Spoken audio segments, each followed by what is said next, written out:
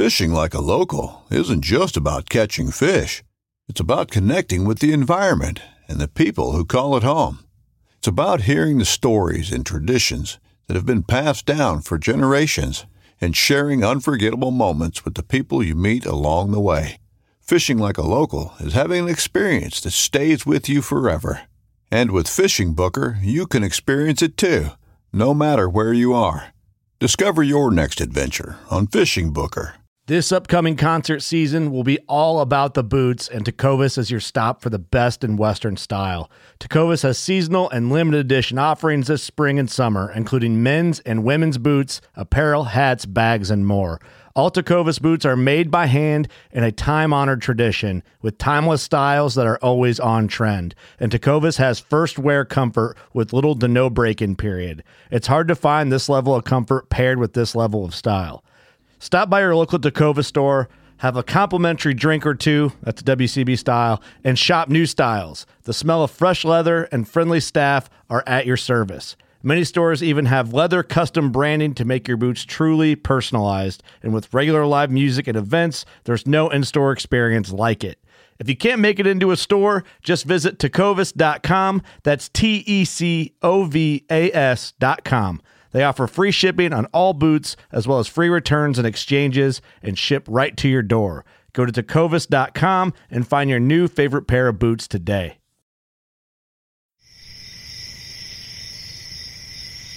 From the Palmetto Swamps to the Piney Woods to the Oak Flats, you're listening to the Louisiana Bowhunter Podcast.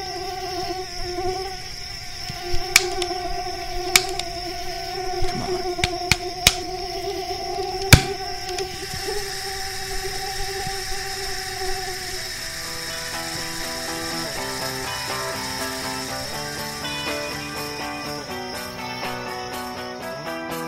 Hey guys, on this week's episode of the Louisiana Bowhunter Podcast, we sit down with professional baseball player and Louisiana native David Dellucci as we talk a little bit about his 13-year career in the major leagues and balancing baseball and bow season. We talk a little bit about managing bucks, managing land and property, and what it was like to grow up bow hunting and deer hunting in the West Felicianas in the 80s, 90s, and early 2000s. So y'all stick around. This is going to be a great episode. But before we get started, we've got to give a big shout out to our two sponsors. First up is Cousin Smokehouse, home of the original pork jerky, who just came out with a new flavor called Cane Fire, which is a little sweet and a little hot. So definitely check that out at your local archery shop, outdoor shop, or gas station. And then also Steve German's Taxidermy, who's the only taxidermist that's made it easier for you to transport your deer across state lines by having a separate drop-off point in Orange, Texas, where you can drop off your deer without having to cape it out. So y'all be sure to check them out on Facebook and Instagram, and be sure to support our great local companies we got in the great state of Louisiana. Enjoy this week's episode. All right, let's get started. So we are here tonight with David Dellucci. We're here in Baton Rouge, Louisiana, and David was a 13-year veteran. David veteran. Yeah, David was a 13-year veteran of Major League Baseball. Tell us a little bit about that, man. It was incredible, absolutely incredible, and never dreamed that I would play a day in the major leagues, but that was always my goal ever since I was a kid. We were going through some stuff in my mom's attic recently, as early as preschool, 4 years old, 3 years old, and we had little books that said, "What do you want to be when you grow up?"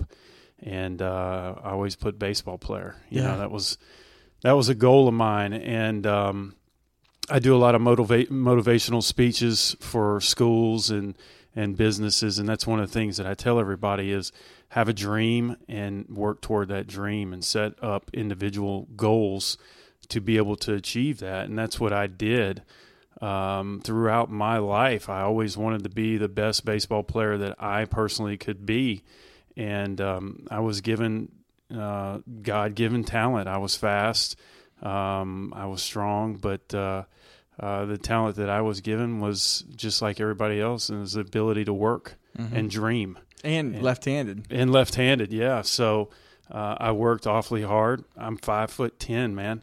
The average height of an outfielder in the major leagues is 6 foot when I was playing. So I had to overcome a lot of stereotypes, and I had to go above and beyond what was needed to prove that I belonged. and I played well in Little League. And my goal was to be a high school baseball player, and I played well in high school. And then my next goal was to be You went to Catholic college. High. Yeah, went to Catholic High. Yeah, and then because of that, what everybody kind of figured that you were going to take the path to LSU. Isn't that right? Yeah, they did. And that doesn't always happen, right? The recruiting process is funny. I was recruited by Mississippi State and Ole Miss. I played football and baseball in high school, and that was my thought was to go play. I love football. Love football. That's my love. And I really wanted to go play both sports, and I had a lot of offers for that. Actually, LSU, when Mike Archer was here, recruited me for football. Sent letters, and LSU baseball did not. Oh man! So I was when the local alumni heard that I was either going to go to Ole Miss or Mississippi State, they really got on Skip Burtman, and he finally sent me a letter that said, "We'll offer you to be a preferred walk-on, and if you make the team, you can earn books." And which they did that to a lot of local players so that they could take that money, that scholarship money, and go out and recruit from California and Florida. And I took it as an insult, really. Ole Miss offered me an unbelievable opportunity, and ended up going to Ole Miss, which was it was an incredible experience for me. But it was another step to that ultimate goal of being a major league, was to go over and be a good college baseball player. And I got it in college, and it was a dream come true. And then my next goal was to be the best college baseball player that I could be. And I worked awfully hard, and then I got drafted. Yeah. And then I just kept moving up. So the goals got bigger and bigger every step of the way. Now, so what all major league teams did you play for over your career? I played for 7 major league teams. I was drafted by the Baltimore Orioles in 1997. I was picked at the time in November. I made it to, 1995 I was drafted by the Orioles. I made it to the major leagues in 1997. They're allowed, because there were 2 expansion teams, the Arizona Diamondbacks and the Tampa Bay Devil Rays. They had an expansion draft in that fall. I was picked by the Diamondbacks. I played with them on the inaugural team in 1998. We're about to celebrate our 20th year anniversary, and was with the Diamondbacks for 6 years. I went from there to the New York Yankees, to the Texas Rangers, to the Philadelphia Phillies, to the Cleveland Indians, and I finished my career with the Toronto Blue Jays. So yeah. Now you skipped something major there. You skipped the fact that you won a World Series with the Diamondbacks, right, in 2001? Yeah, I did. I did. 2001 was an incredible experience for us. It was also probably the biggest tragedy in our nation's history with 9/11, and it was awful. And the experience that we had, because we played the New York Yankees in the World Series. The New York Yankees are one of the most hated franchises in sports history. And because of 9/11 and because of what that city went through and all the incredible first responders in that city, they became the team that everybody pulled for. Yeah. You know, it was quite a reversal there. So actually, the guys on the Diamondbacks, myself included, had they won the World Series, I can't say we would have been that disappointed, because we were pulling for them and what they went through too. We had the opportunity to go to Ground Zero, and a lot of people remember the first pitch that was thrown out in Yankee Stadium was by President Bush with a armored vest on under his jacket. There was extra umpire on the field that while he was throwing out that first pitch, that was a Secret Service agent, and there were snipers on the light posts. It was unbelievable. Wow. So it was an incredible series, and I'm happy to say that we won the World Series. Randy Johnson, Kurt Schilling were co-MVPs, and pretty darn cool. Yeah. Pretty darn cool. That's awesome, man. So you told me before we got started on this that y'all had a delay between 9/11 and the World Series. Normally the playoffs go until October, right? Right. And because of that, they were delayed until November because of obviously the teams in it, where it was, and things like that. So, but that's awesome that y'all are able to come out on top. I'm positive that's a highlight moment of your life, if not the pinnacle. It's pretty impressive. I mean, to think about the kid from Baton Rouge, Louisiana, that was always labeled as being undersized and an overachiever. To think about where I came from with that dream and that goal, and I can't tell you how many games we played in the backyard with wiffle ball, where you talk about the bottom of the ninth, bases loaded, in Game 7 of the World Series. Well, man, I was on first base in the bottom of the ninth, bases loaded, World Series. I was there, and it's pretty awesome. It's something that you'll keep for the rest of your life. That's awesome, man. Well, I think you and I kind of have maybe a different story of how we met and became friends. First of all, I was never much of a baseball guy myself. I've probably told you this 20 times now. And the reason I say that is because I would imagine there's not many people in life that you meet later that don't know your career or what you did or you're playing and all that stuff. And so I tell you all the time, I just liked you because you're my neighbor and you like to kill the shit out of deer. Like we were both big bow hunters. Yeah. And then we became good friends over the past 2 years. And that's, probably 90% of what we talk about is, deer pics. I got this on camera. You're looking at this and stuff like that. So you and I have become friends on a different arena of the outdoors.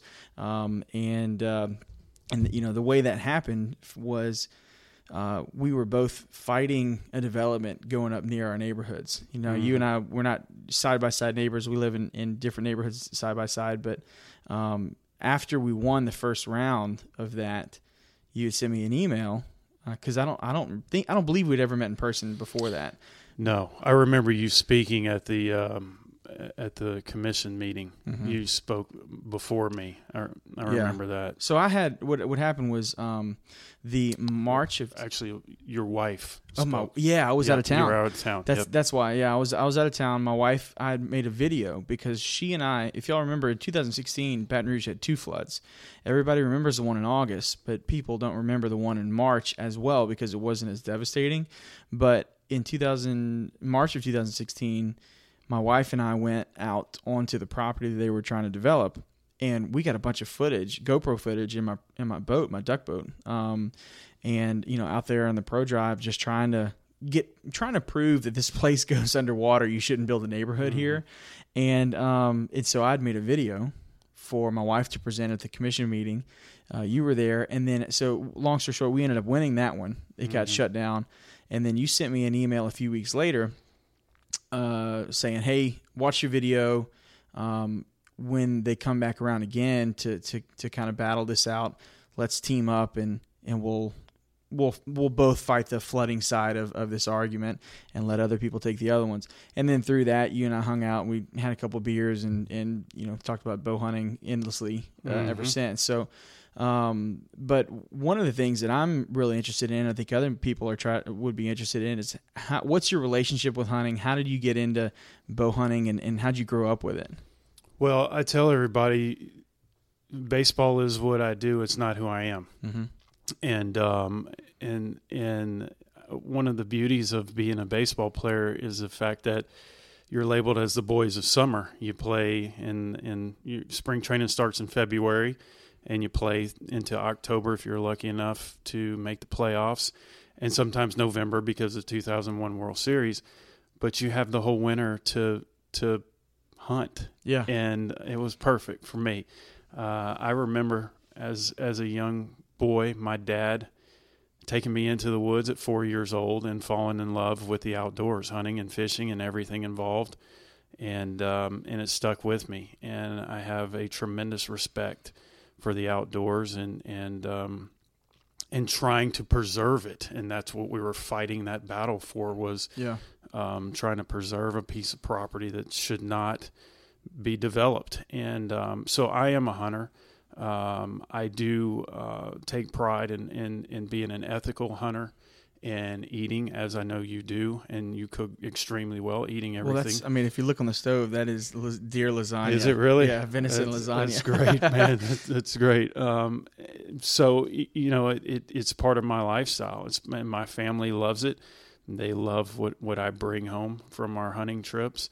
And I'm very, very thankful to have a father who, as he was growing up, had no one in his family that were outdoorsmen. And he learned it from friends of his and from my mom's side of the family. And my mom's side of the family are big duck hunters. My dad is a deer hunter. And he always made sacrifices to make sure that I had a place to hunt. We were in a couple leases. We were in a lease in St. Francisville and then Woodville. And then he ended up purchasing a piece of property in Union Church, Mississippi. Now, tell us that story about how you found out about that piece of property and what else was going on at the time. Well, at the time, we lost the lease in Woodville, which was a fantastic, phenomenal lease with huge deer, which is where I learned to bow hunt, actually. And so my dad was looking at some properties that didn't come through, and then he decided, because I was so involved in baseball, to buy into a franchise that was batting cages and Grand Slam batting cages. And so that's what he was going to bring to Baton Rouge. And the day that he was supposed to submit the check for the franchise, I was at school, in grade school. I think I was in the sixth grade. And I was having a conversation with a buddy of mine who his dad had a piece of property in Port Gibson, Mississippi. He was telling me how great it was. And it's actually in the Big Buck Triangle, is what he told me. And so we started talking about it, and he said, yeah, and there's another piece of property for sale near ours. Y'all need to look into it. So I excused myself from class, went to the principal's office. In sixth grade. In sixth grade. And you want to know how important hunting is to me? Yeah. and always was. I went to the principal's office and talked her into letting me call my dad because it was an emergency. And I got him on the phone. I said, hey, did you submit your money for the batting cages yet? And he said, no. And I said, well, there's a piece of property that Rick is telling me is really good in the Big Buck Triangle. We need to go look at it.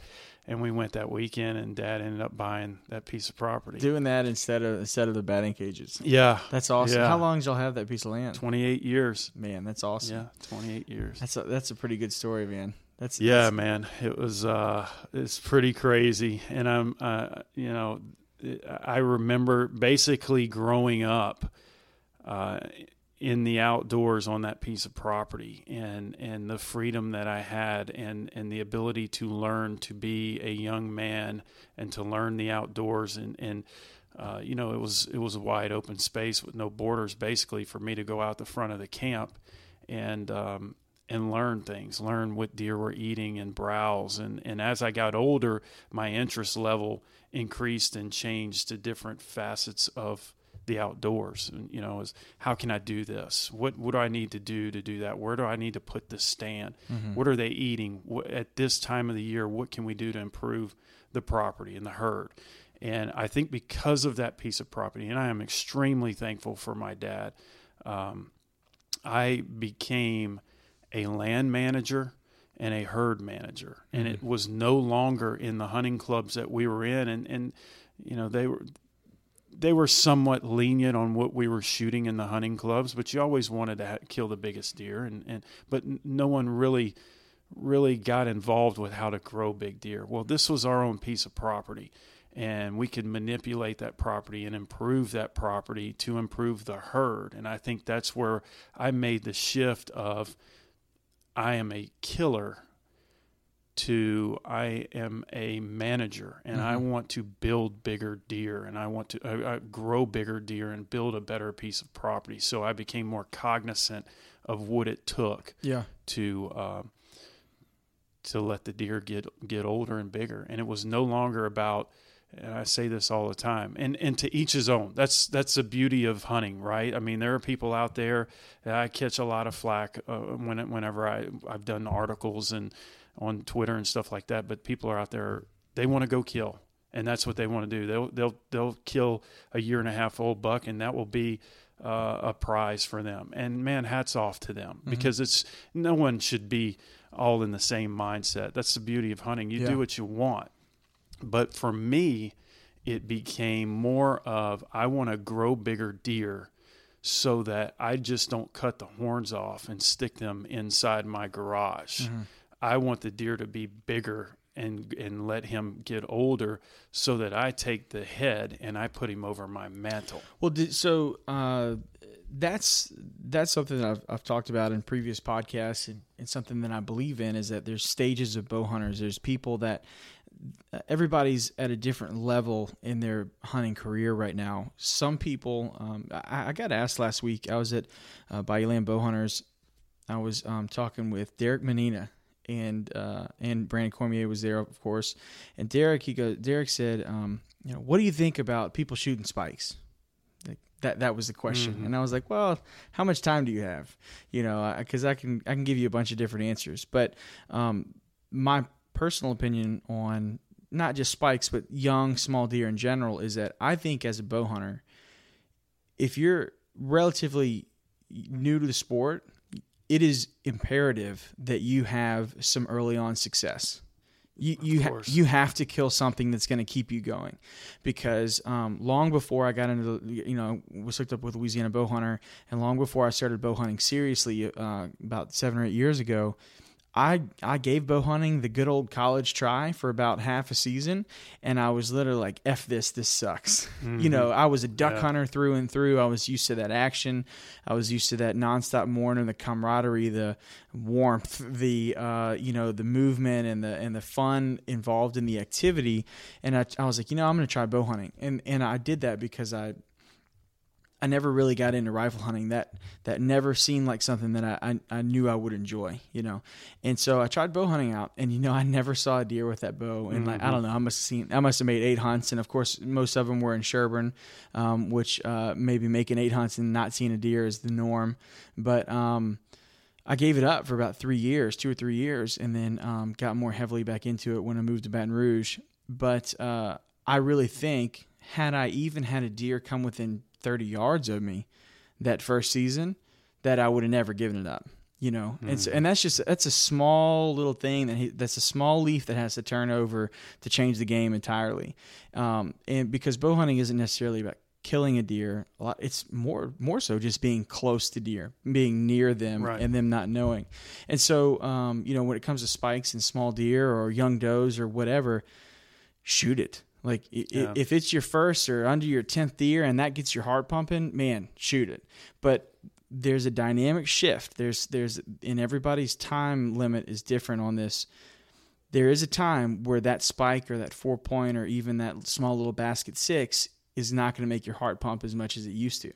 And so I think that's the thing that we're all chasing is that replicating the feeling of our first hunt, not our first hunt, replicating the feeling of our first bow kill or our first deer kill. And so as we progress as bow hunters, we find that we only can get close to that again as we find more formidable opponents, which is where the big deer come in, the mature bucks, because those are the ones that truly will outsmart you. They will outplay you in the game. Is that kind of in parallel to your progression as a bow hunter, do you think? Yeah, I agree. And look, I say it again.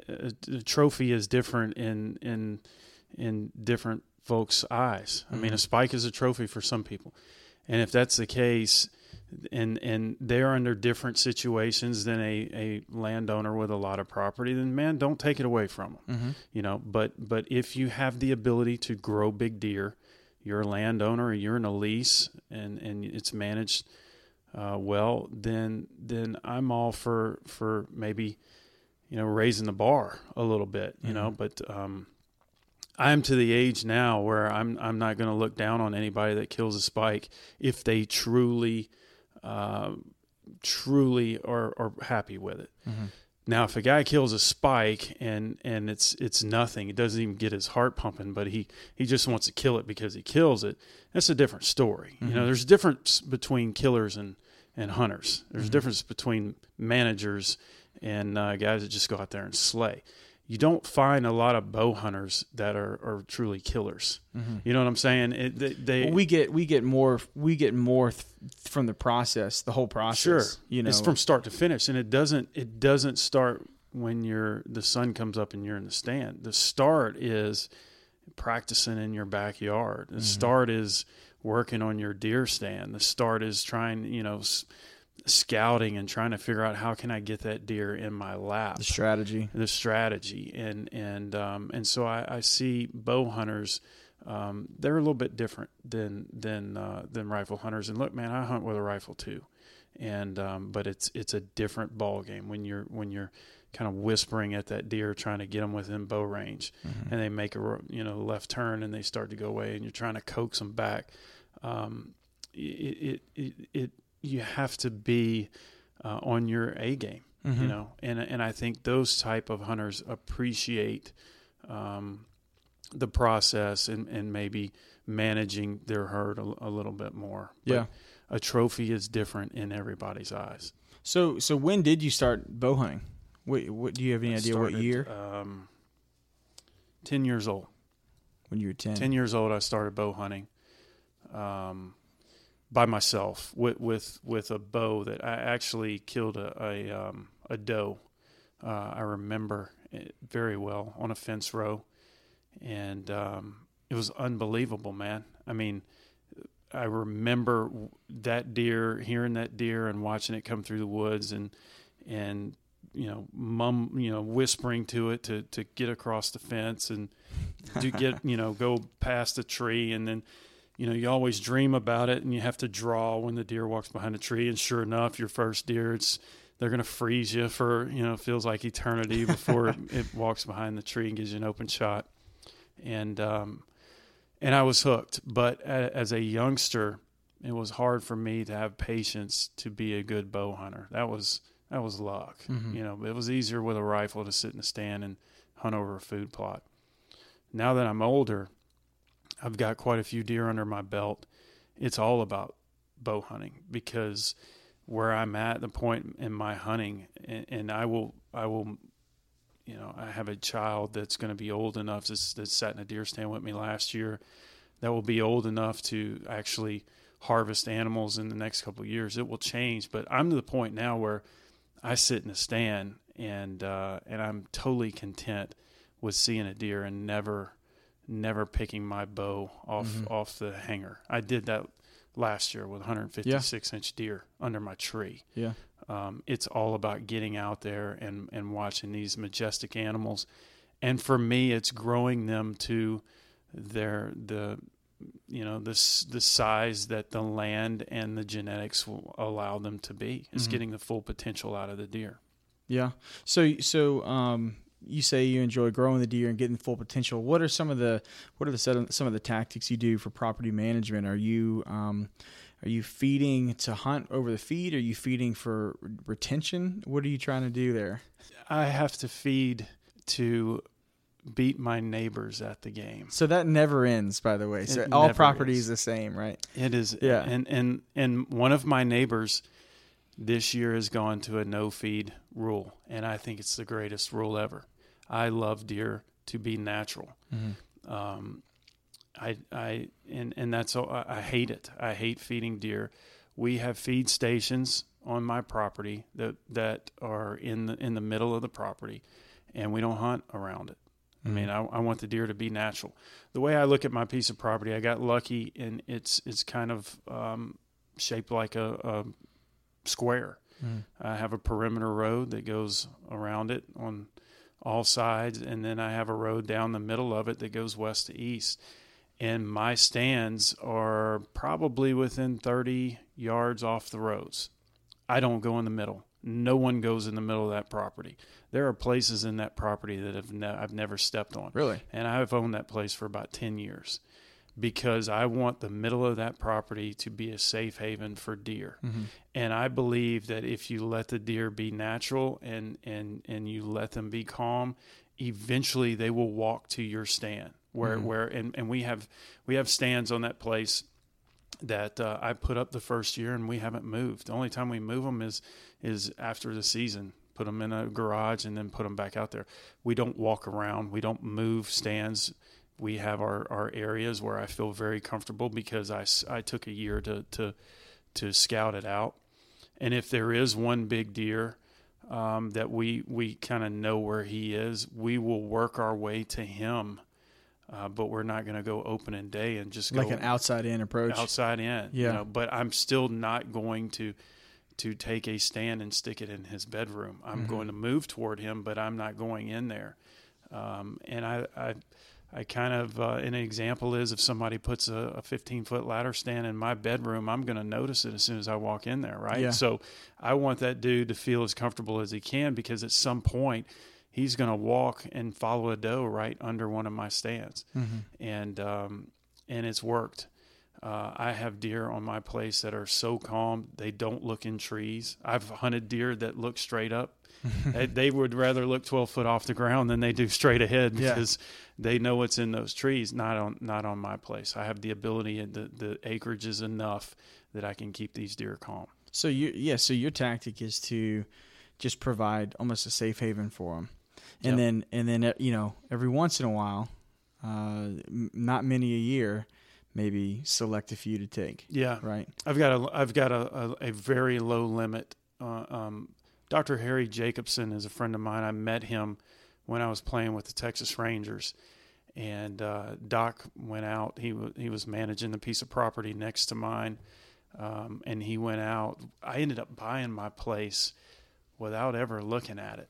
Oh yeah. I sent my dad and Dr. Jacobson over there, and they looked at it for me and told me it was a wise decision to buy it, and I ended up buying it. And it wasn't until after the baseball season that I truly went out there and got to see it. So Doc set up a plan for me, and my goal is to take 3 trophy deer a year, and it depends on the year. It may be 2, it may be 1. But 3 is my max. I kill a couple of cull bucks every year, and I shoot does accordingly. I have doe tags from the Wildlife and Fisheries. I'm on a DMAP program, and I've never filled all of the tags that they've given me, because I believe no one knows my property as good as I do, and I regulate what I think should be taken from one year to the next. And quite honestly, I took 1 doe last year, only because she was infested with moles. And I mean, it was the grossest thing I've ever seen in my life. Moles, or warts, whatever they were. They were all over her body. She was blind. She had 2 grapefruit-sized moles hanging over her eyelids. That was the only doe I killed last year. And the year before, I killed 1 doe as well, because she had broken her hoof, and she had coyotes trailing her. So because I have seen a rapid decline in deer population since I bought the place 10 years ago. And so I'm not going to continue to fill doe tags when I don't believe that that's what's needed. I think... So are you still on the same DMAP plan structure as you originally were? Same tier. Same tier, yep. So, and they hate me for it. Has there been any reassessment or anything like that? No, not on their part. And they hate me. I've gotten in discussions the last 2 years. They want me to shoot more deer, more does, so they can take the lactation test to see what the numbers are out there. But I keep telling them I'm out there on every, almost on a daily basis. I'm out there quite a bit. And they don't need the lactation rates to know that our deer herd is suffering. And in that area right there, I've got neighbors that are pounding does, rifles and bows. They're pounding does because they're filling their quota. And I want to be the safe haven in there. I don't want to keep pounding does because they're taking care of the numbers for me. I'd love to have does in the freezer to eat. We would eat deer year round. But I think what's best for my deer herd is to lay off of them because everybody else is harvesting so many deer. And they're all about numbers. I'm about well-being and health. Now, what are some of the factors, do you think, outside of your neighbors that are contributing to the decline in deer?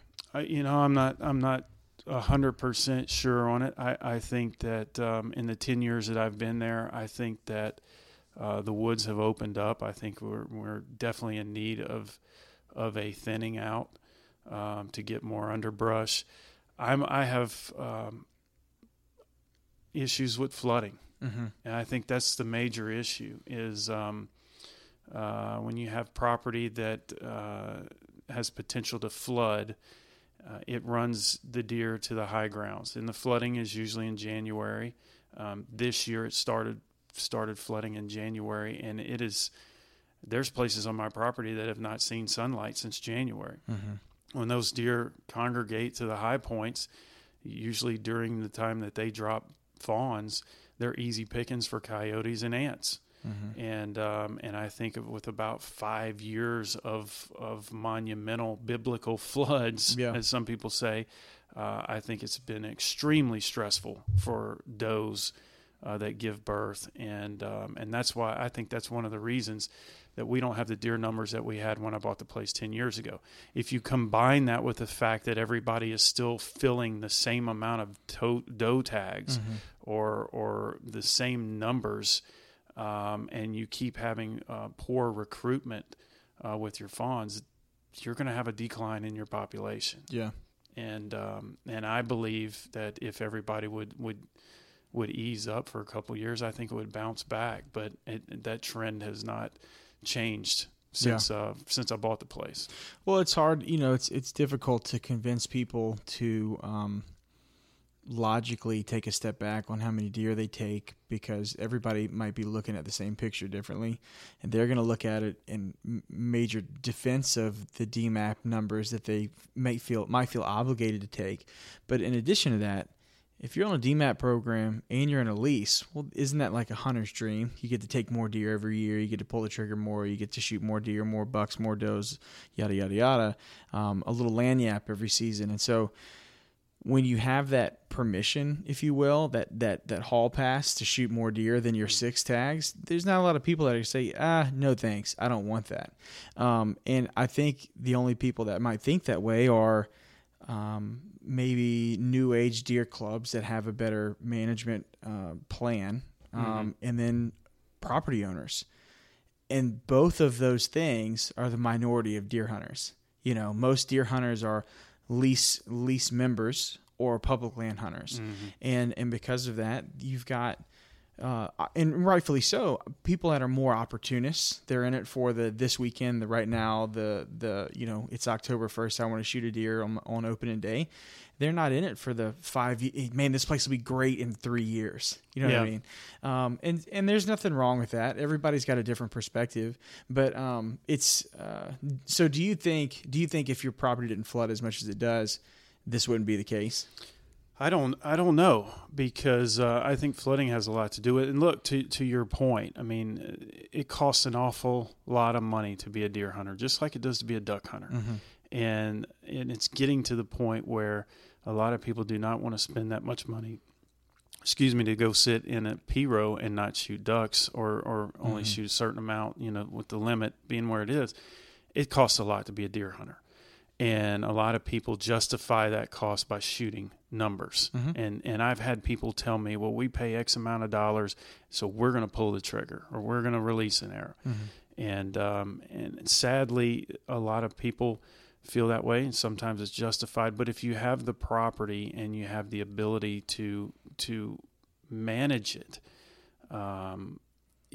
case in point was a club that the members were paying $10,000 a membership, and a member told me, I'm not paying $10,000 not to shoot, so I'm going to shoot. And so, but I told them, I said, well, hey man, you can shoot 120-inch deer for $10,000, but if you wait a year or 2 years, you might shoot a 150, 160-inch deer for $10,000. To me, that's more bang for the buck. You know what I'm saying? Literally, more bang for the buck. And And I think people, if people would step back and think that way, and they had the ability to feel comfortable that they were going to have that lease again. That's another thing. People don't know if they're going to be there. You know? So I understand where they're coming from. But to your question, I think flooding has a lot to do with it. But that piece of property that my dad had in Mississippi was the same way. We saw a decline in the deer herd, in the numbers, and there's no flooding involved in that area. And I remember 20-something years ago, my dad went to a management seminar, and they had on the board 4 photos of 4 different antlerless deer, and they said, which one of these would you kill? It was, the big nanny floppy-eared doe, it was the fawn, it was a yearling, it was 4 different does. And one guy would say, I would kill the maiden doe, and another guy would say, I would kill this doe, and the guy said, well, the answer is to kill all of them. Kill every antlerless deer out there, because we have a deer population issue that we need to get the numbers down. Well, maybe at that time you did 20, 25 years ago, but you have to be able to adjust the game plan as you go on. And I think remember, there was a time when I was a youngster where we had doe days, right? We hunted for doe days. And so those were the days that you shot does, 2 weekends or 1 weekend, whatever it was. Now it's doe day every single day, man. Yeah. And we are blasting does like it's nobody's business. There may have been a time where I think that was valid, but I think we're way past that now. And I'm worried about where the deer population is because of how hard we've been hammering the does in all parts of the state, in all parts of the South. I think there's some areas where the deer population may still be up there, but it's not fair for one to say that what you do in the northeast part of the state should be the same as what you do in the southwest. You really got to go out there, and no one knows their property. No one knows the area more than landowners and guys that spend a significant amount of time, not the guys behind the desks that make the laws that tell me I need to shoot this many does. It's the guy that's out there every single day. So I think we have to find a way to balance it, to give people what they want, which is to harvest deer, but also make sure that there are deer out there for the future, for our kids and grandkids, because I think at the rate we're going, the deer population is going to be in trouble really soon.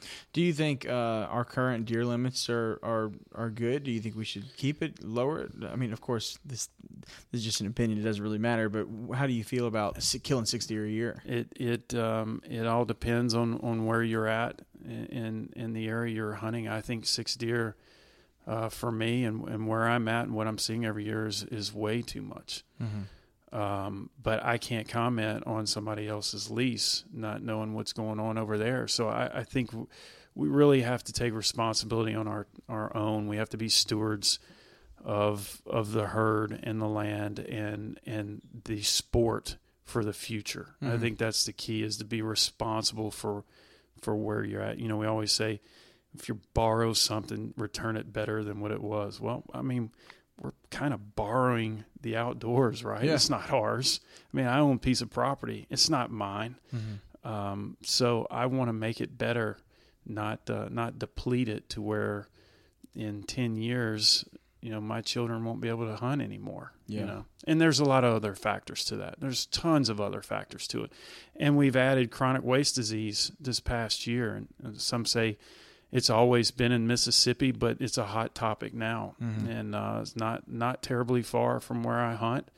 And that's a major concern. It's just something else we have to deal with. Is that the reason why your neighboring property stopped feeding? It could have been, but I think the main reason is to let the deer be natural. Look, I've got photos on trail cameras of deer by a feeder that one mature buck, one monster buck that my dad ended up harvesting probably 15 years ago.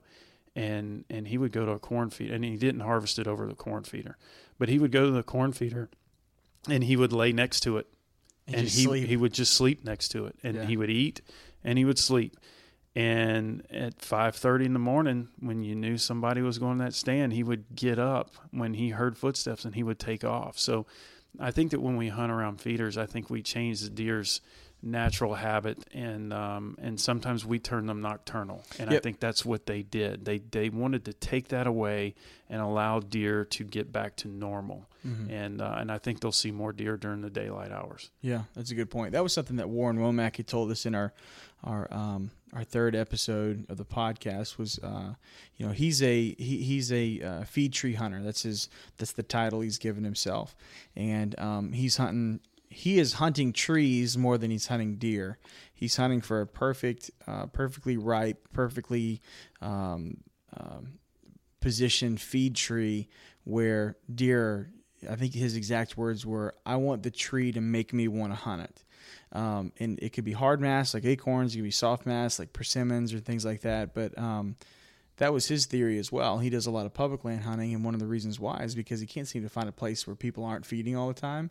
And he's also been so successful on public land because he's hunting with more, you could say, natural tactics to the woods.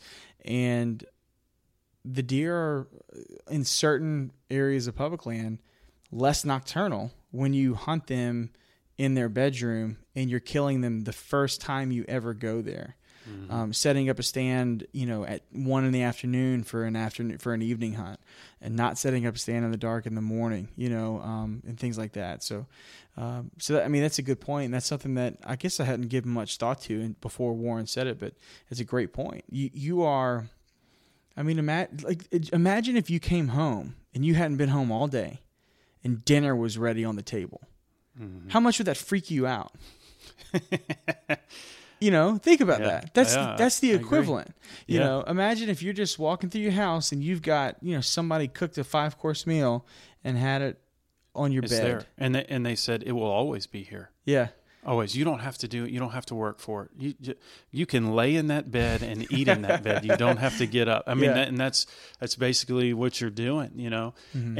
And in talking about that feeding war, if you have a neighboring piece of property that's going to feed, then you feel like, man, they're taking all our animals, mm-hmm. and so I gotta make sure that they know that there's a meal over here too on some beds over here, and then it becomes a feeding battle back and forth, who's going to feed the most, but I've got photos. I don't know, really and truly, I don't know the percentages, but there are a lot of mature bucks that will not go near a feeder. Mm-hmm. They just won't do it. And I don't know really a deer, which I look for is a deer in the 5.5 and up age group, preferably 6.5 years old, because I think that a deer reaches his full potential in his antler growth at 6.5 years old. Some people say 5.5, but right around there. I don't know how many 6.5-year-old deer that I've ever seen go up to a feeder. Yeah. I've got a whole bunch of pictures of them walking by feeders, mm-hmm. and there being does at the feeder. And this is at nighttime now. I just don't think it happens, especially in the area that I'm at, because there's so much native browse in the area that I think if you give a deer a lot of natural growth, I think they would rather prefer that mm-hmm. over chalky corn that's been sitting in a bag for God knows how long, right? Yeah, but your younger deer, your 1.5-year-old deer, and your does, I've seen them eat out of plenty feeders before. I feel the same way. I like to see big feed trees. You and I were talking about this. I've got a new interest is fertilize, just picking places in the woods and just throwing fertilizer out. Mm-hmm. And there was a time when I was throwing corn out, and now let's throw some fertilizer here. There's some growth. There's some natural grasses here. Let's fertilize it. And I've had really good success last year in bow hunting over the areas, and I'll fertilize around a feed tree at about a 30-yard radius. Mm-hmm. And I had that giant of a 9-point feeding under my tree, and he walked by other browse that I didn't fertilize. So I have proof. I've got on video that buck and his little buddy picked out the area that I fertilized, and it was natural browse. Yeah. It was a place that a lot of people would have probably put a feeder up. But I went the natural route, and I loved it, man. And I'm not saying if you put a feeder up, that's the wrong thing. Well, it's also a little bit like having your own secret spot. It's probably nobody. Not now. It's not like you're sharing your property with people, or at least you hope you aren't. People trespassing or anything, but nobody would walk past there and know that you threw fertilizer down 3 months before. Right. And so you've got these hot spots in your mind, almost like, you can almost think of it like an artificial reef that we have in the Gulf, or like Pontchartrain. Like, you've got to have the coordinates to fish it. It just looks like water. Yeah. You don't know that there's a bunch of bait balls a bunch of cement balls down there at 18 or 20 feet.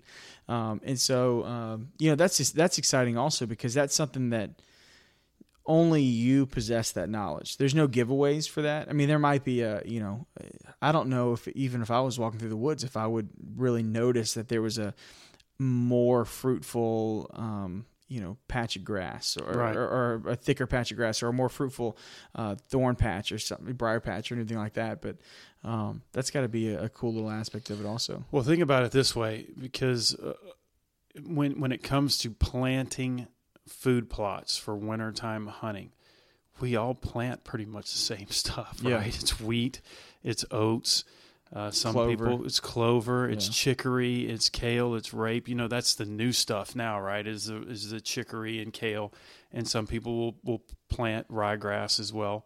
But if you look at your typical property and the neighboring properties, it's going to be a bunch of food plots of pretty much the same thing. So if I'm if I live in an area of the city where it's only Taco Bells, it's going to get pretty boring. And I could I could go to Taco Bell for every dinner, and it may be, on one side of the town and the other, it doesn't matter. But if you do something different, and if you offer something different, then you're more likely to keep your deer. And that's kind of what I was thinking was, how can I give them some? I'm going to plant wheat. I'm going to plant oats. It grows the best on my place. It's a food for the warm part of the winter, and it's a food for when everything freezes over. So I got it covered. But let's do something else. I'm going to do the turnips. I'm going to do the clover. That's an annual thing, but let's offer them something that I don't think anybody else is doing. You're mainly just boosting what's already there. I'm boosting it. Yeah. So let's change gears a little bit. I'd like to talk a little bit about your equipment, your preferred equipment. What are you hunting out of? What are you hunting with? What do you like? What kind of bow do you have? What kind of gear are you taking in the stand? Because this is all. I like to ask people this question because it's all very personal to everybody. What you decide to take in the woods with you there's a lot of thought that goes into that. So tell us about that. Probably the most important thing that I take with me is a Hostess cupcake or something to snack on in the stand. Satsumas, usually during that time of the year. I love to snack on foods when I'm 30 foot up in the tree. And like I said, for me, I love to shoot, but it's not about that. So I'm always going to have something sweet in my backpack. I have a bow that is like an old trusty girlfriend or wife that you've had forever and you don't want to change. It's Matthews Adrenaline from 2007. A lot of people are trying to talk me into getting something new, but I know every part of that bow and it just fits me perfectly. Yeah. I know every curve, every wrinkle. People give you a hard time about it? They do, man. And I think you were one of them, actually. Oh, yeah, I will. I think my exact words for you were, they've come out with new bows since 2004. Yeah, they have plenty. But I love it. It was a bow that was given to me when I was playing with the Cleveland Indians. And, man, when you're playing Major League Baseball, you're going to get a lot of gear. They always want to have you try out new stuff, and they want to see photos of you with some of the gear. And that stops when you retire. Abruptly. It stops the day you retire. It's over. But that's my favorite bow, and I like a good pair of binoculars. I've got Leica binoculars, and always have to take them. I do a lot of glassing, rangefinder It's very, very important to me. Although what I do early in the year is when I either go put a stand up or when I go check on my stands, which will be in the very near future, I will step it off and I'll put either a broken arrow or I'll tie a ribbon to a tree because I don't like all that extra movement in a tree. And to me, if I'm going to use a rangefinder, I'm going to range some locations that I feel like I'm going to shoot well before I know animals are coming. I'm going to know what's out there. I like to step it off early in the year, and that way it's always there. But always got to have a good book or a magazine. A book? Yeah, man. You don't just play on your phone the whole time? No, I do not. Really? I do not. That is, to me, that is a no-no. It is my opportunity to get away from that phone. Yeah. And the last thing I want to do is to immerse myself into Facebook posts or Amazon or whatever. To me, it's all about being one with nature. And when you add that electronic and that smartphone to it, it takes you away from it. You just soon be inside. Because to me, it's decompressing and getting away from the grind every day, and that cell phone is the grind as far as I'm concerned. Yeah, that's a good point. So shooting a Matthews Adrenaline, which by the way is a great bow. I can't remember if it was a switchback or the Adrenaline that was. I can't remember if it was Matthews first or the first parallel limb bow. I think it was the first parallel limb bow. I think so. But that's a classic, man. There's a lot of people that. Even today, like with Louisiana Bowhunter, I'm posting these bow reviews that we're in the middle of releasing them right now, where we try and do under a minute and a half long video, just showing people what the new bows are this year. And I would say, out of every post, there's at least one guy that pipes up and he's like, "My Adrenaline's awesome. You won't pull it away from me. I'm still shooting a switchback. I couldn't trade it for the world." And so, in fact, one of my buddies, Ronnie Dugas, he still shoots a switchback, and you can't convince him that anything out right now is better or even as good. And those old bows, I mean, I'm even guilty of it, man. Last year I hunted only traditional. I traded away my Prime. I was shooting a Prime Impact. It's from 2013. So when I was making fun of you about your bow, I was being pretty hypocritical. But I bought it back last week. Really? Yeah. I mean, it was $200. How could I not? I traded it away for a $900 trade for a very nice 3-piece traditional bow that it was a custom traditional bow a guy was kind of dumping. And I reached out to him a couple weeks ago, and I, kind of testing the waters. I was like, "Hey man, did you kill anything last year with that bow?" "No, I didn't kill anything." And I was like, "Oh, well, let me know if you want to get rid of it." And you know how a negotiation goes. The first one to mention a number loses, right? And so he goes, "What would you give? What would you give me for it?" And in my mind, I'm like, "Man, I'd pay $400, for it."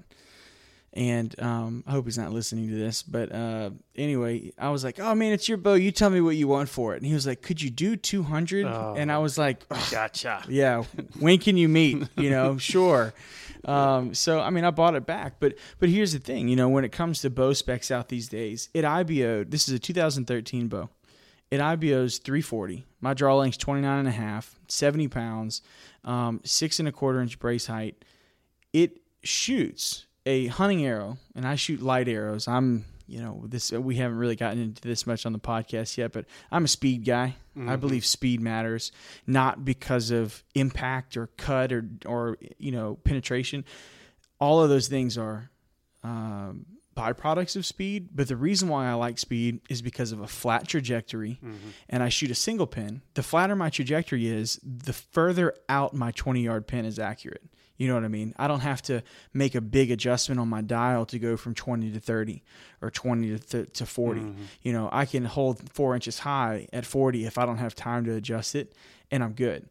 Whereas if I'm shooting 280 or below or something like that, then yeah, you better have that second or third pin dead on. But anyway, the reason I bought that bow back was because, I'm looking at, the PSEs out this year. They have a phenomenal Evolve cam system. The Expedite shoots like 360. It's stupid. It shoots 335 with like a true hunting situation arrow. And my bow is shooting 318, 319. Mm-hmm. It's 5 years old now. And so I'm comparing it to, bows are almost every bow out there that's top of the line is at that 335 to 350 IBO range. Now, what's your draw length? 28? Yeah. Yeah. So you're 28. So you're probably going to be lucky to get 300 out of anything out right now, just because IBO is done at 30 inches, a 350 grain arrow. But for me, at a 29.5 inch draw length, I'm able to get that extra 15 or 20 feet per second. And people will argue with this until they're blue in the face, but that matters in deer's reaction time, because not every deer is able to be killed at 15 or 20 yards. The buck of your lifetime might be at 32 yards, and that's still well within ethical range. And so if he comes in and, like you said, like earlier, where they juke you and they stare you down, and it feels like you're in the standoff for 30 minutes, they're on high alert. If you don't aim low, anticipating the drop with a slower bow, you'll shoot over their back. Yeah. And that 15 or 20 feet per second more. And I'm actually working on an article right now with Ryan Saucier, one of our contributors. He said he wanted to take the lead on this. I was like, you need to put out a scientifically, mathematically factual article comparing the speed ranges of bows compared to the reaction time of deer. And let's do some comparisons of how far a deer can drop at 25 yards with a bow at 260 feet per second, one at 280, one at 300, and one at 320. And let's look and see in inches how far high or low your shot would be if you're all shooting in the exact same place. Because a doe, they can drop like that. Yeah. And so it's true. For me, I bought my bow back because it was a great deal. I'm comfortable with it. It's just like you said. It's like, you're a longtime girlfriend or your wife. It's like coming home, And but I also wasn't blown away by bow technology that's out right now. I don't think it's worth necessarily, for me personally, the investment of getting possibly the same performance as what I already have. As what you have, yeah. And look, the bows today are unbelievable. Absolutely unbelievable. It's where archery is at and where it's going. My fear is, and I know you shoot a traditional bow, every year and every advancement, we are going further and further away from it actually being a primitive weapon. It's no longer primitive when you shoot. Have you seen the new Garmin sights that are out now? That's not primitive. Yeah. And you'll not see that on my bow ever. Yeah. I started shooting a bow with a matchstick as a pin. That's when I started with a traditional bow, and I taped a matchstick on there. And so I would like to preserve a little bit of that primitive feel.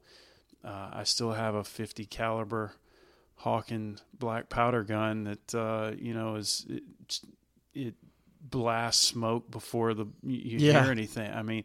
I like that. I like to it's kind of it's just I like to shoot distance now. And I do take in consideration the drop of the deer. I do aim knowing that they're going to drop, but where we're going now, it's incredible, the advancements that we have. I don't know if I'll ever partake in that, to be honest with you. I'm content with my Matthews from 2007. But if anyone wants to let me try another one, I will. and the other thing, I know Scott Rowe rib jabbed you a little bit on this. So you have a Matthews Adrenaline and then a quiver that is for a Hoyt. Right? That's correct. Yeah, so you make a little mix and match there. Yeah, I do. I'm not afraid of that either. If you look at some of my equipment and some of my stands, I'm pretty creative in making things work. Hoyt sent me a bow about the same time, and it was a VTech. Is that the one that I have? Is that the? Do you have the VTEC? I don't know. I You know gave I gave me you a PSE, and I might have given you the Hoyt VTEC. Yeah. And It's still back there. I haven't done anything with it. It was a great bow. Loved that Hoyt, but I had to take the quiver off of it because the Matthews didn't come with a quiver. And you weren't that good of a baseball player to get a full. No, package. you have to be really good. You have to be really good. That Matthews quiver. you gotta. We're talking Barry Bonds, Mark McGuire, Bryce They got Harper quivers. now. They probably have quivers. Yeah. Yeah. But no, I'll use whatever and make it all look good. And didn't pass Scott Rowe, that's for sure. He picked it out and gave me some grief for it, but it doesn't matter. I mean, as long as it works, that's what concerns me. Well, so there was a picture you and I were discussing a few months ago, working on a deal on a 4-wheeler. I was looking for a 4-wheeler. You had one, and you took a picture of it and sent it to me. And in the background of the shop at your camp was a homemade deer stand, wooden platform. Metal frame, wooden platform. There's a lock on. Mm-hmm. And we talked a little bit about that earlier today. But you're still using a lot of deer stands that you built by hand. Are you still building them by hand these days? Yeah, or patching them up by hand. And I have some new stuff out there, but I like that old school stuff.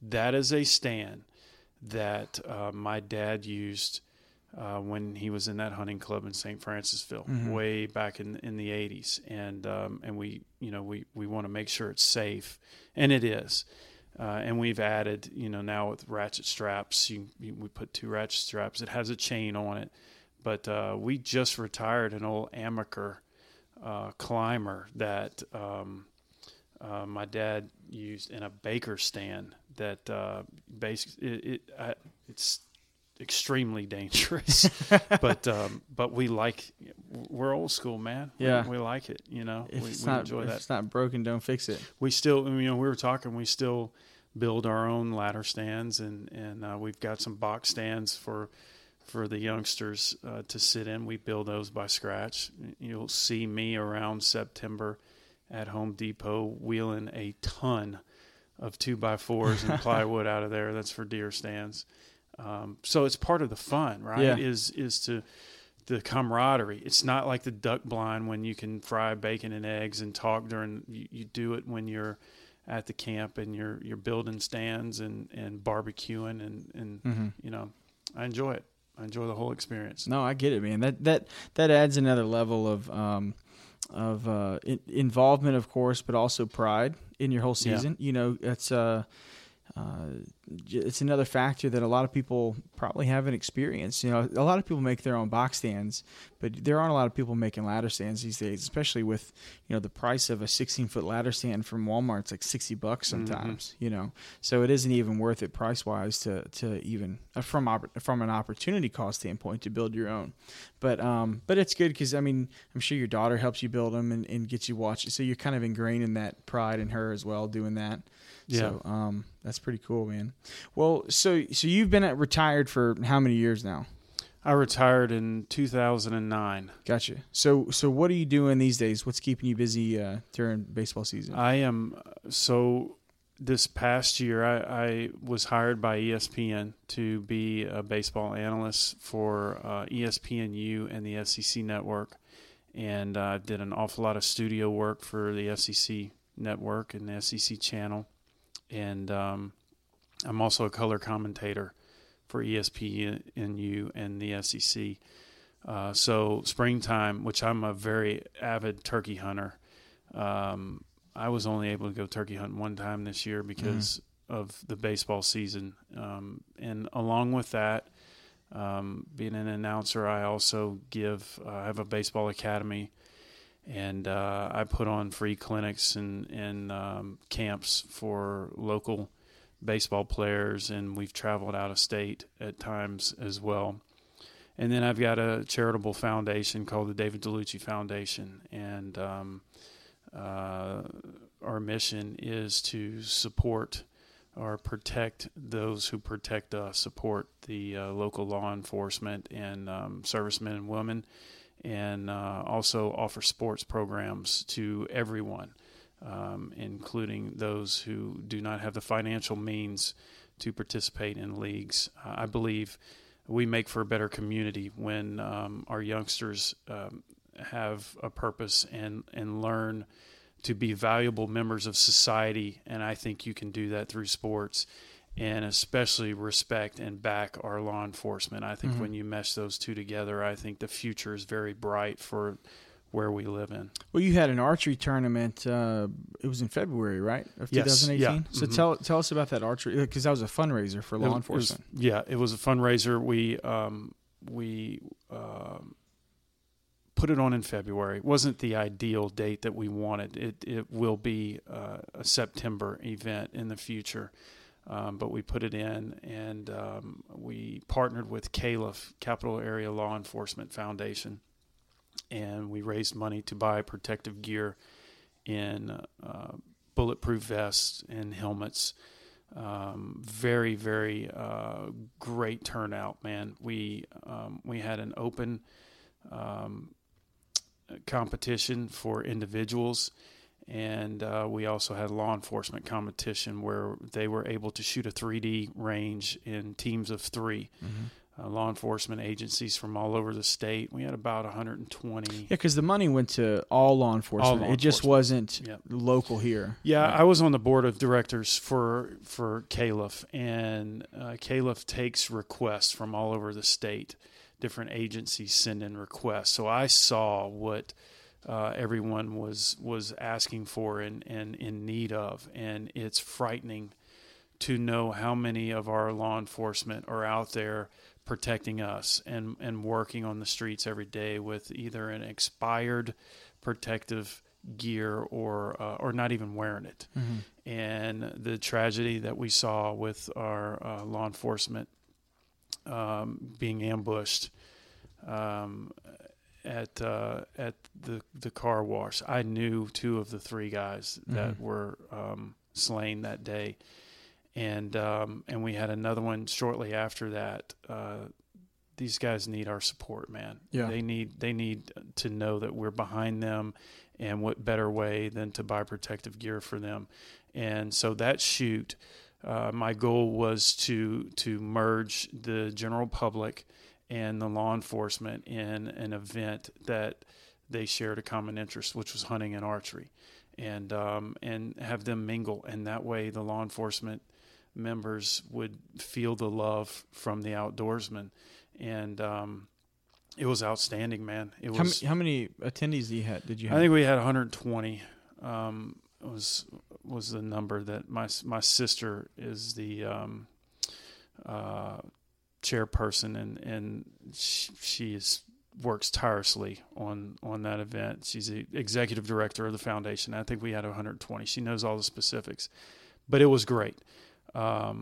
East Baton Rouge Sheriff's Office team number 1, because I think they submitted 3 teams, ended up winning it. It was at their range. Yeah, it was. It was up 61. Yeah. So it was hard to convince everybody else that wasn't rigged to benefit them, but it was fantastic. The turnout was great, and we're going to do it in September this year. But it won't be.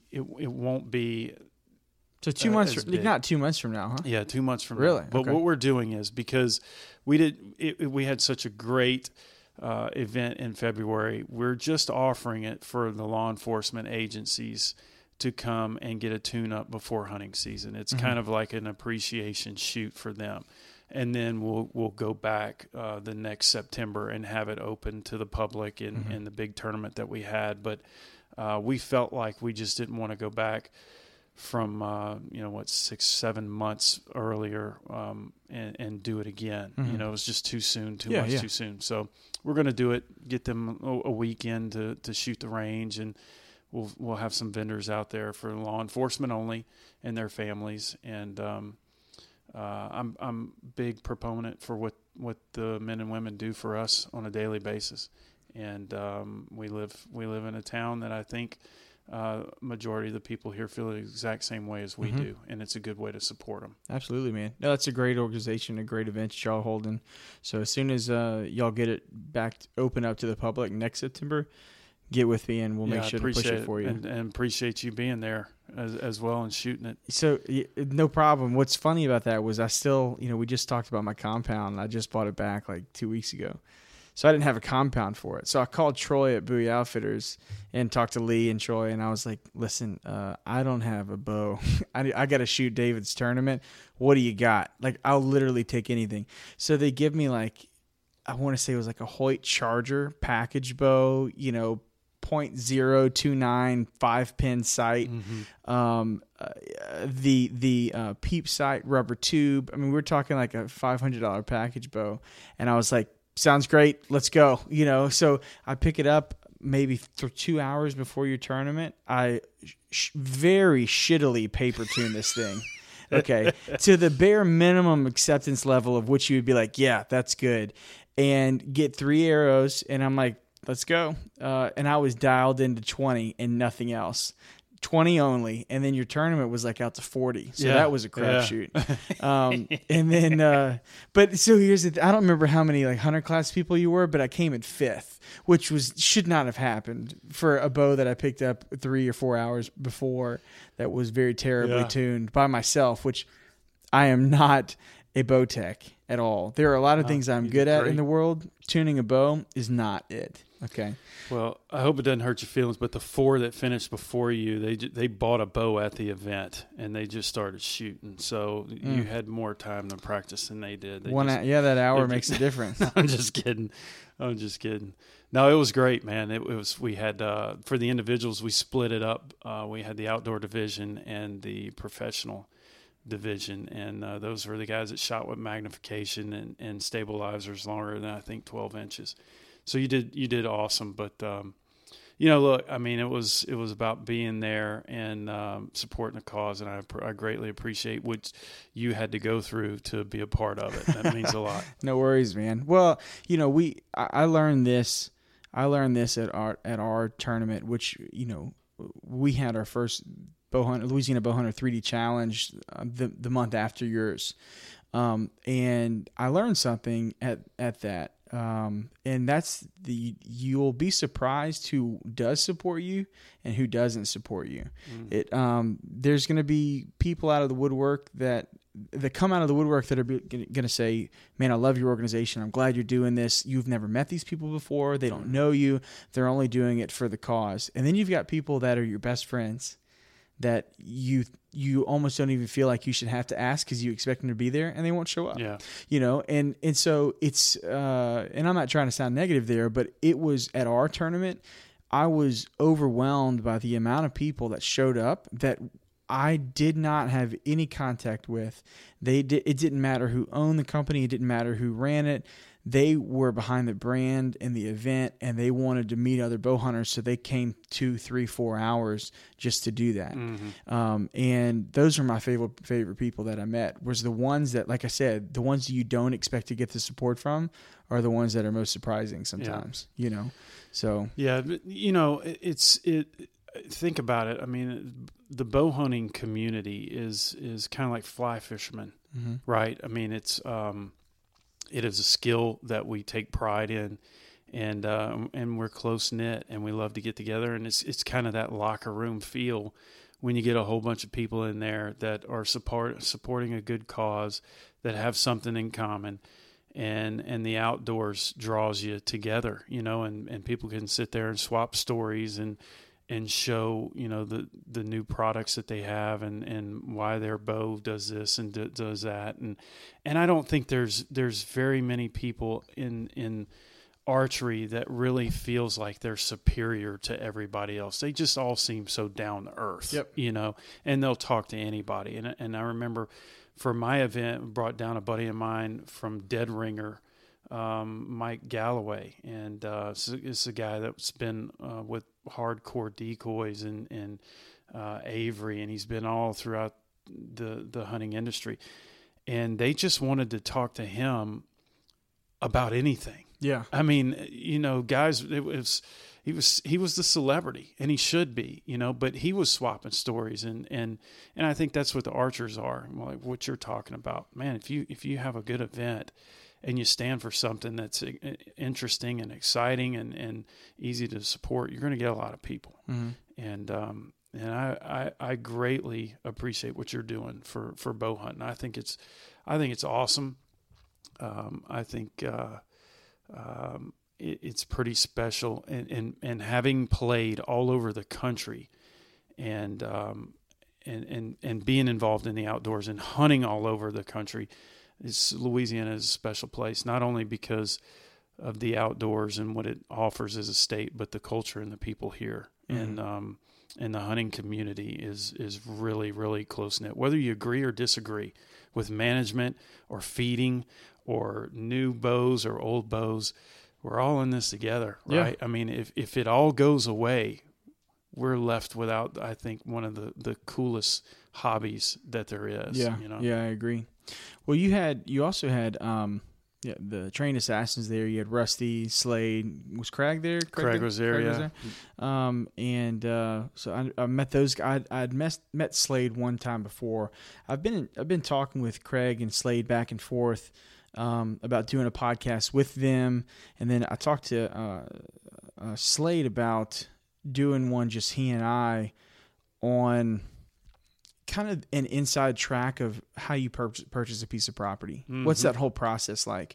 Because there's some people out there that for them, owning a piece of land, no matter how big or small, is a life dream, right? For sure. And so of course you've got to have money, you've got to buy it, you got to be able to afford at least a down payment on it, and then make payments on it. But that's what I want to get with Slade on is like, hey, let's say a guy just wants to buy 55 acres. What does he need to do? Let's say a guy wants to buy 300 acres. What's he need to do? And what's the approval process like? What's financial expectations and things like, just kind of just do an episode informing people of the whole process, because like for me personally, I don't own any land. I don't have a piece of property that I can call mine other than, my house and my quarter of an acre yard, I talked to him and, Slade's like, well, how long does this thing need to be? And I was like, we need to keep it under 2 hours. If we could go 2 days, yeah, man. Yeah. He was like, we do multiple parts. And I was like, let's see if we can just do this as like a 101 course and we can follow up with it later. But, anyway, I need to line that up with them pretty soon. But, this podcast thing it's taken off. It's become something that I've become really passionate about, and it's for a couple of reasons. Number one, social media has started to massively limit the reach of pages and people. I'm talking a quarter of what it was last year, and I'm realizing that majorly with these bow review videos. I don't know if you've seen these online that I've been posting, but it's just a quick 1-minute video. Not even an in-depth view into a bow. It's just like, hey, I'm so-and-so with so-and-so archery shop. I've got so-and-so bow. Come see it. Here's about the bow. And that's it. It's like a free commercial. And that's how I look at it. It's a commercial for the shop, which is the most important part to me, is that we're helping get exposure to these archery shops. Number two, I get the content because I'm doing this for free for them. And then number three, the viewer gets the information. They get to maybe learn about a new archery shop in their area, and they definitely get to learn about a new bow that's out this year, But in saying that, I've been posting these, and last year we were getting between, let's say on the low end, 3,000 views, on the high end as much as 15,000 views for a video. I can't even break 2,000 right now, just because, there's such a governor put on a page's reach, where it almost doesn't even matter how many followers you have anymore. You're only going to be able to reach a percentage of the people that follow your page and like it. And so the podcast is important because I really think that this metering down of social media is going to level the playing field of content providership for people. And you're going to see a lot of people that are going to close their pages down or close their business down. And I hate to say that, but there's a lot of people that their business is 110% social media. And if they can't reach their audience, then they don't really have a business. Right. And so I don't want to, I'm trying to stay ahead of that. And so the podcast is something that's extremely popular right now. People are very passionate. People that listen to podcasts are in a way like bow hunters. They're passionate about it. They seek it out. They don't want to listen to the radio. They only want to listen to Joe Rogan or Steve Rinella or any of these other guys out there. And that's all they listen to. They probably haven't listened to the radio in a couple of months, if not years, because all they're doing is just hammering themselves with Cameron Haynes' podcast, And so it was an easy decision to invest in the equipment, make sure that we're putting out good quality audio, and then putting out good information, interviewing people like you and Slade and Warren Womack and the guys from Acadian Woods and just, also just regular old bow hunters, and so this podcast is another outlet for us to kind of circumvent that addiction to social media. Because we got to be creative. We can't, we're going to newsletters, we're going to email marketing, we're going to Instagram's big, but it's very slow to grow, very, very slow to grow. But the podcast is just another attempt to get that media out there for people to listen to. And then the other factor is the fact that, you definitely are not an example of this. You literally talk for a living now. That's your job. Yeah. But the other thing is that we love writing articles. We love putting written content out. But the problem is that people that are great at deer hunting very rarely are also good writers, but everybody that kills a deer can hold a conversation the way you and I are right now. So this is going to be the way that we're kind of capturing that moving forward, because I might not always be able to write have an article written by somebody that's been bow hunting for 30 years because they can't put 3 sentences together. But on the other hand, they're passionate about it. They can explain the process the way you and I are sitting down right now talking, I think that's cool. I think that's great. And when you said that, I think that a bow hunter tells a more colorful story about his hunt than a rifle hunter. Yeah. And I'm a rifle hunter too. Okay. Don't get me wrong. But oftentimes when you sit in a box stand overlooking a food plot, deer steps out and pow, everybody's got that pow, and that's it. But a bow hunter can tell you, it was the wind was whistling through the trees and the squirrel was coming down. I mean, all the fine details. I had to put my cupcake down. Yeah, my ho-ho or whatever what do you bring with you?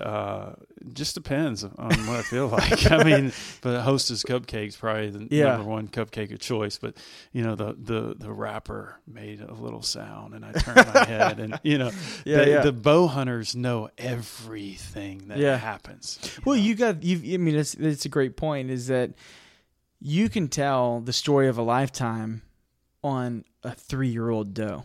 Yeah. Oh, hey. You know what I mean? Yeah. It doesn't, the story of a successful bow hunt doesn't begin with how big the deer was, ever. It's usually some depiction of a literal standoff, a match of wits, it isn't about, it can't be summed up in a picture, put it like that. You can kill a 150-inch buck and take a great picture and you'll have that forever. But the reality is sometimes the story of that 150-inch buck is a really shitty one. But the story of the doe you killed after it, that's the one that you tell the rest of your life, Yeah, I remember I tried this tactic early on as a youngster, which makes for some of the coolest hunts ever, and it's usually with a bow because of the time of the year that acorns are falling out of trees.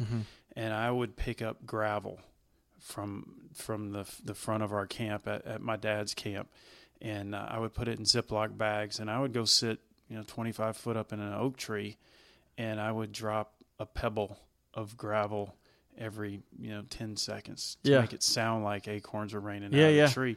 And you would be surprised the number of deer that would come up. And that, to me, that's like ringing a dinner bell. Exactly. It was the coolest thing ever, because I actually had something to do with that deer coming within bow range, and when you hear bow hunters that can describe the tactic they used and what time of day it was and what was going on. They're more cognizant of their surroundings, I think, than any other hunters. Yeah, absolutely. Yeah, you're exactly. And I've always kind of explained that as we take so many more things into consideration before we hit the woods. Sitting in a stand, that's one of the final things that we physically do before we kill a deer, but it's everything leading up to that. Mm-hmm. We don't just whimsically wake up with, a bad hangover without showering, smelling like beer and campfire smoke, and just walk out in the woods and sit in a stand and legitimately think we have a chance at killing something every time we go. It affects everything from, how long we're in the kitchen while we're cooking dinner the night before, because we don't want our hair to smell like grease or oil from the backstrap being fried up, hanging our clothes outside, all the way into, like Frank Sullivan said the other day, your breath is one of the biggest giveaways for scent control for a deer. He's like, I hunt with a face mask so that people can't, for deer can't pick up my scent downwind from my breath. Of course, he's a dentist. He's a dentist. Got good breath. He can make it smell like whatever. So I'm looking at him and I'm clover. like, I really don't think you have bad breath, Frank. I'm good. At least that would be bad for business if you did. Yeah. But anyway, that's the type of stuff that we think about. That's the type of stuff that we think about as we're going to bed and we're preparing for a hunt 4 hours from now. That's the things that keep us awake. And when you get it all to come together like that, that's where it comes full circle. And like you said earlier, it isn't about the kill. It isn't. We don't just go out to kill things. If we were just straight killers, we'd probably try and run down every squirrel that ran in front of us in front of the road. I don't know about you, but I try and avoid them. That's not how I want to kill an animal. Yeah, but I kind of hit the accelerator on them, to be honest with you. The squirrels wreaking havoc at my house. Well, you see my pellet gun, right? Yeah, I got one right by the door too. I went and bought that because they've been chewing. These little MFers have been chewing up my European mounts back over my boat in the backyard. Really? I've got like 5 or 6 of them. I don't know how many it is, but every I've only mounted one deer in my life, and that was my big 10-point. And every other buck I've ever killed has been a skull mount. And so I hang them in the backyard or like over my boat shed, and they've been eating the antlers. So I kill every damn one I see. But so maybe that was a bad example. Maybe we do try and kill the squirrels, But anyway, that's not what it's about. It's about killing deer on our terms. Yeah, right. That's what it's really about. It probably makes for some of the most humorous hunts too. As a bow hunter, you have more things that can happen. Arrows fall out of the, you go back to draw on a deer and arrow falls out. I've dropped bows before out of 25-foot lock-ons. It is a funny experience at times. Yeah, absolutely. Well, let's wrap this up, man. Where can people find you on social media? Where can people find you? I've got Twitter, I've got Facebook, I've got Instagram. My wife tells me I need to be more active on it, but at David Dellucci is my Twitter and Instagram account, and the David Dellucci Foundation is the Facebook. Address on that, and we post a lot of stuff on the David Dellucci Foundation website, daviddelluccifoundation.com, I believe is what it is. And then springtime, check out if you're a fan of college baseball, I'll be announcing for the SEC Network again, and now, is this your second or third year doing that? I have done it actually for 4 years. I've announced at Ole Miss for the SEC Plus Network. This is my first year to be hired by ESPN and be on the main SEC network. It was now, instead of doing only Ole Miss games like I had been doing in the past, it's for all of the SEC teams. Yeah, and it was a magical baseball year this year for teams like Mississippi State and Arkansas. LSU did not have a year that they're used to, but they did make it into the playoffs, and they had a great run toward the end. And I think it's going to be even more exciting next year. So in the springtime, dial into the SEC network. I'll be there. Sounds good, man. We'll do it. Well, I appreciate you being on. You can literally, what is that you wrote over here on a Honda? My Polaris electric. Oh, your electric Polaris? Yeah. Yeah, you rolled up. I was like, what is that? I was like, oh, it's an ATV. Yeah. Or side-by-side. So, anyway, be safe driving home. I will. I'll watch out for squirrels. And I appreciate you coming on and talking with us, and we'll have you on again, man. Thanks for having me. This has been great. Keep up the great work. Thanks, man. See you soon. See ya. Thank you for listening to this week's episode of the Louisiana Bowhunter Podcast. If you've got anybody you want to hear on the podcast, send us an email at info@louisianabowhunter.com or send us a PM on Facebook or Instagram, and we'll be sure to get back with you. We also want to say a big thank you to our two sponsors, Cousins Smokehouse and Steve German's Taxidermy Art. We appreciate everything you do for us, and we could not put this podcast on without you. Make sure that you're following Louisiana Bowhunter on Instagram, on Facebook, and also louisianabowhunter.com, where we make sure to update daily with new information, pictures, videos, and articles about deer hunting in the state. So we'll see you every Monday at 8 a.m. Until next week, thank you.